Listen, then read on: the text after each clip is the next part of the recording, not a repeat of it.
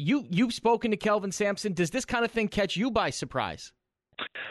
Well, it is out of left field in the sense that of any pool of candidates that you would initially put together, he's not on that list, but that doesn't mean he's a bad find. As a matter of fact, I think this would actually be a great find for the Orlando Magic. It is out in left field, but you look at what Kelvin Sampson has done over the course of his career, Nick, and you consider that he does have the NBA experience, 6 years of NBA experience as an assistant.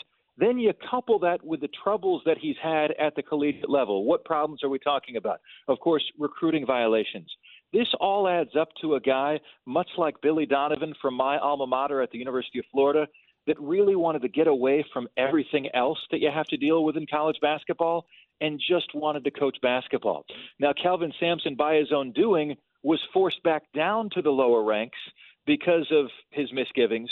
But now, if he has, in fact, earned the right to become an NBA head coach and do away with all the extra baggage that college coaches have to deal with, you're getting a guy potentially that has a proven track record of turning things around. Yeah, he did at the University of Oklahoma. He's done so, and he would have at Indiana had he stayed longer than just the 2 years, has done so as well at the University of Houston. Now, Mark, Billy Donovan made that jump to the NBA when he was, in his late 40s. Kelvin Sampson is 61, 62 years old. That is a little old for a guy to be making his first jump to the NBA. You were around him. What's his energy level like? How is this guy just as a person who'd be coming in here that needs to lead a rebuild and what's looking to be a very long rebuild? In my interview with him back in February, as University of Houston, was preparing for a tournament run, they were 21-6 and in the top 25. And, I found him to be an infectious personality, very energetic. I remember saying after the interview that I'm buying what he's selling. And, you knew all the baggage heading into that interview. I actually asked him, Nick, all of the tough questions, and he didn't shy away from any of them. And what's interesting to me is consider the parallels between what he had to do at UH and what he might have to do in Orlando. UH is a back page story in Houston. They're like the little engine that could. When they do something great, when Tom Herman is in town and they beat Oklahoma, everyone has a little feel-good spirit, right?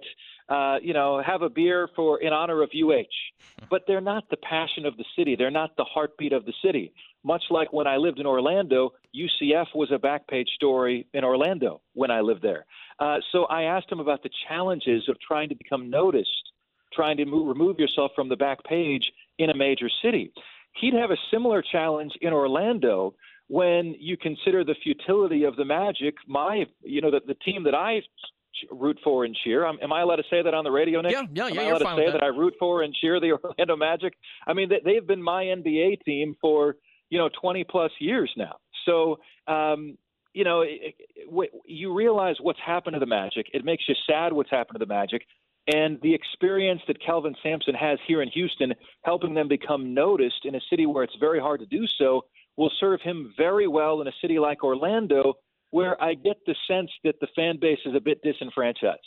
Mark Ryan from Sports Radio 610 in Houston joining us here on Live, Local, and Loud. And Mark, the buzzword from Magic players at the end of the season was the word accountability. We need a coach that's going to hold us accountable. We need more accountability in our locker room, though.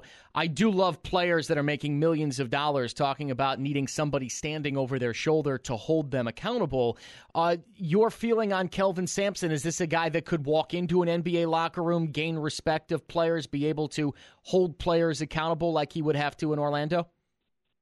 I believe the answer is absolutely so. And again, he has the experience of 6 years as an assistant in the NBA. At University of Houston, Nick, in the 4 years prior to his arrival, the team was a 500 team, 63-62 to be exact. Now listen to the records in the 4 years with Kelvin Sampson: 13-19 in year one, 22-10 in year two, 21-11, followed by 27-8 this year. That's right. They got better each and every season.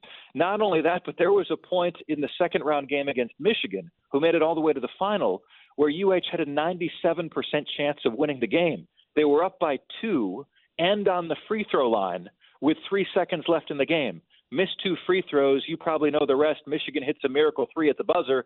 They rally to go all the way to the championship game. Here in Houston, everyone was saying that could have been us.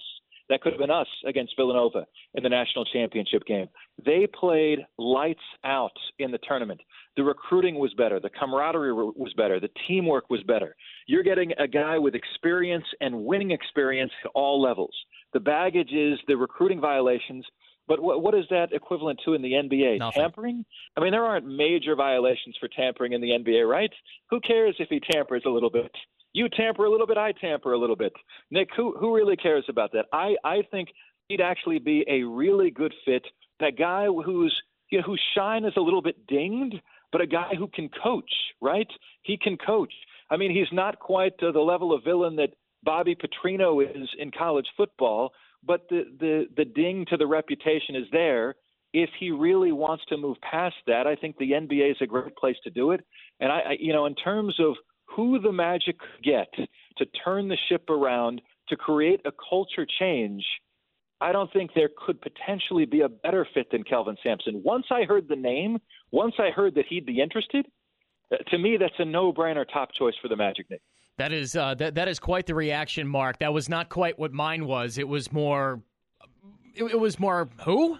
Because I've not heard Kelvin Sampson's name, of course, associated with the NBA since 2013. Now he was on Scott Skiles' staff there in Milwaukee. He was with Jeff Weltman and John Hammond when they were there with the Bucks. What kind of a personality would you expect from a guy like Kelvin Sampson in terms of him being in that locker room? As I said, accountability would be a big thing, a guy that can kind of push this team of young players that we've seen a lot of quit in over the last, especially 4 or 5 years. Yeah, and that's what you didn't see with the University of Houston. And let's be honest about something here, Nick. Whether you're talking about life or sports, changing a culture is one of the most challenging things to do, right? In addition to working for Sports Radio 610, I teach a media class at a high school here in Houston.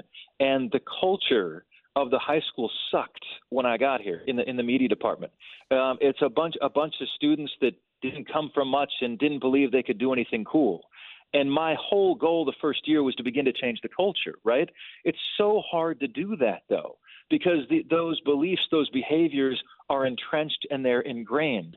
When the losing starts, you kind of check out because you don't want to experience the pain.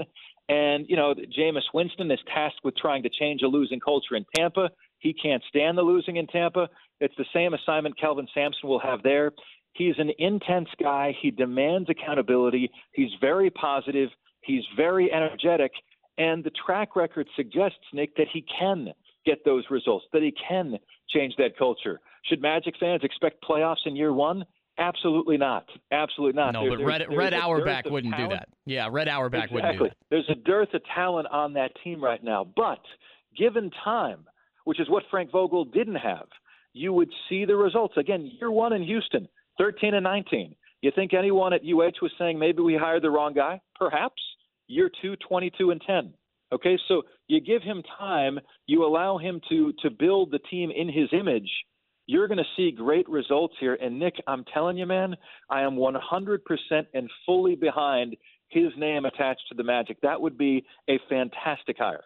Well, quite an endorsement from Houston. Mark Ryan of 610 Sports Radio there in the Lone Star State. Mark, really do appreciate the time, man. We'll talk to you down the road here, and maybe we'll have Kelvin Sampson here in town in the next couple of weeks. Thanks, man.